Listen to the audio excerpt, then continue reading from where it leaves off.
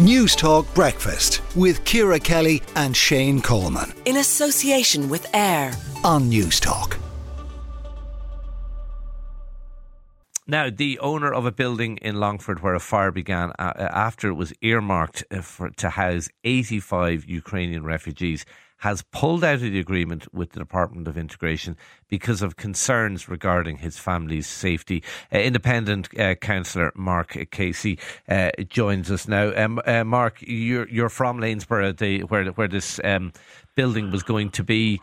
Your reaction to this news that this is now not going ahead because of fears for the family's safety? Well, just good morning, Shane. Just first of all, I'd like to say that we can completely condemn this action.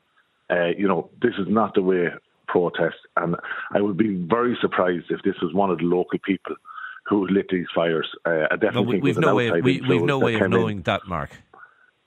We've no way of knowing that, but for example, Gardaí said in the one in Connemara, the Gardaí suspected it was somebody local involved in the one in Connemara. So we've no way of knowing who is involved. Well, look, I know the people of our town. This is not what we're about. We're a tourist town, and definitely, there has been a foreign element in the town. So I definitely think it was someone from outside of the town that done this. Okay, I have to put it to you. You've absolutely no way of knowing that. But let's move on. Let's move on from that. Were people generally in favour of this €1 million redevelopment of a? Is it a derelict building in the town? Is it occupied at the moment? It was an old convent building that was repurposed as a community building, and then the owners of the building then sold it to a developer. And then the developer decided that he was going to convert it into 85 rooms for Ukrainian refugees. Okay. Were people opposed to that locally? No, not in generally. I suppose the way it was handled was very poor. Myself and the other local council were only informed about it on Tuesday. The builders were already on site, and I suppose before that, then the rumour mills had come out, the Facebook warriors were on, and there was all misinformation out there about all sorts of stuff. Mm. So no one knew what to believe or what not to believe. Right. When were you told that it was?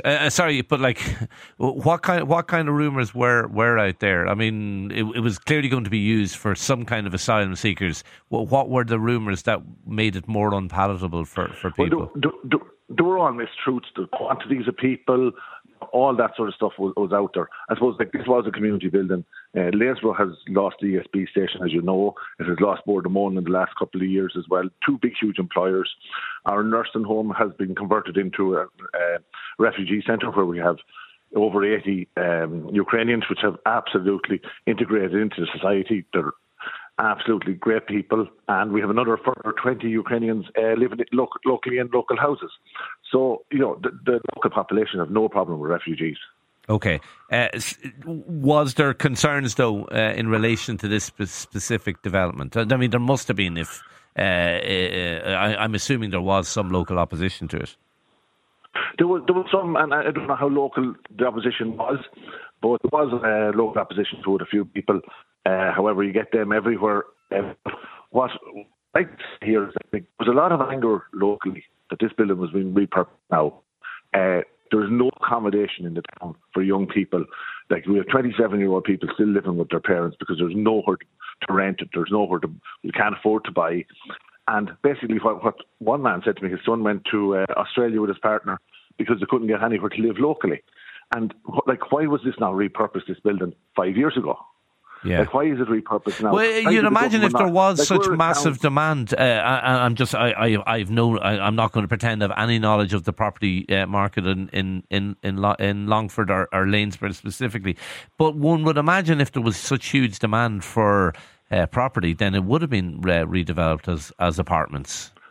Well, I was talking to the developer, and that's what he originally earmarked the development for, was apartments.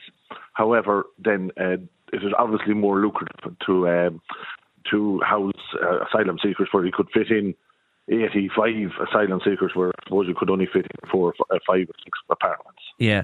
Can I just say the quote from a member of Longford County Council about the developer: he can't proceed with the building for risk of his own safety, his family's safety, his company's safety, his employees' safety.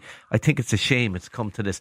That's pretty chilling in Ireland in the 21st century, isn't it? That a businessman can't do as he wishes within the law with his building without fear for his safety.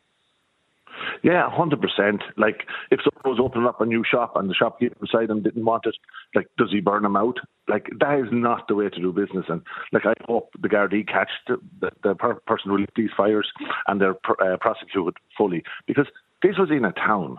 There's people living beside this building. There's businesses beside this building. We have a local distillery beside the building. Like, this could have been a major, major thing. Yeah, okay, all right. Do we know what will happen now to the building now it's no longer going to be used for this purpose?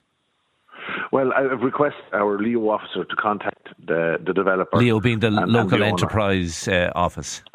Yeah, in Longford. I requested them yesterday to contact them next week and see what we can do with the building. What would you like to see done with it?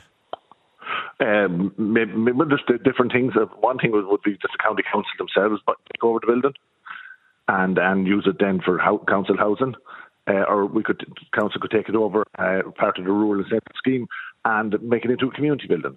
So we have options there. Okay, all right. Listen, thank you for taking our call today. Independent Lanesborough Councillor Mark Casey, thank you for talking to News Talk Breakfast this morning. News Talk Breakfast with Ciara Kelly and Shane Coleman. In association with AIR. Weekday mornings at 7 on News Talk.